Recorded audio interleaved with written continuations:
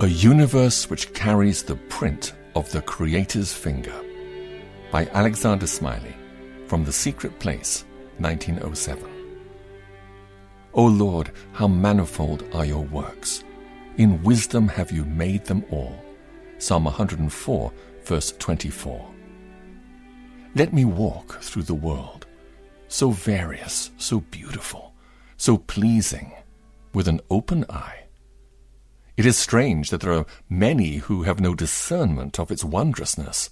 They are dwellers in a palace which has a variety and a magnificence that India's Taj Mahal never possessed, and they are blind to its marvels.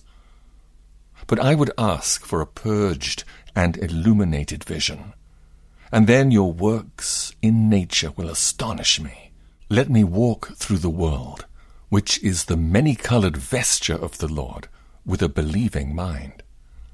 It is both strange and sad that men should be atheists in a universe which carries the print of the Creator's finger on each grain of sand, each blade of grass, each beam of light.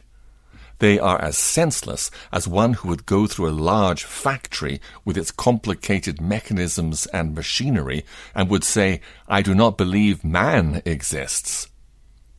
But I would be wiser than they.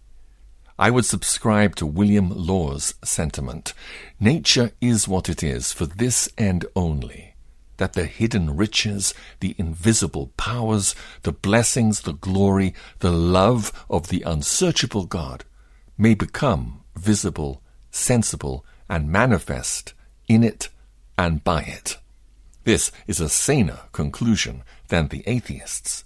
And let me walk through the world with a joyous soul.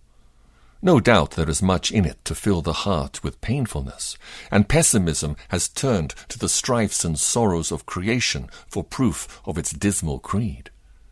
But the goodness of God is written, too, in letters of gold on hill and lake and mountain and forest and stream. Not a sunrise, but speaks of his patient and enduring grace. Not a sunset, but stirs the conscience of the sinner and opens heaven itself to the saint.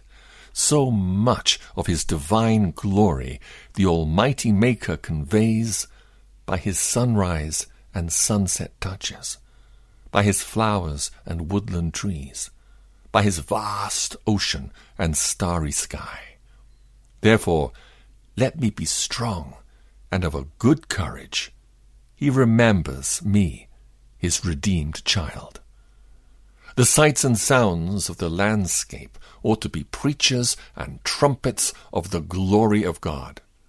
In the cool of the day, when I pass through the country fields, or climb to the summit of the hill, or sit and gaze across the sea, God and my soul should meet and talk.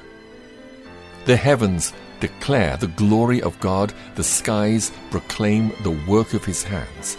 Day after day they pour forth speech.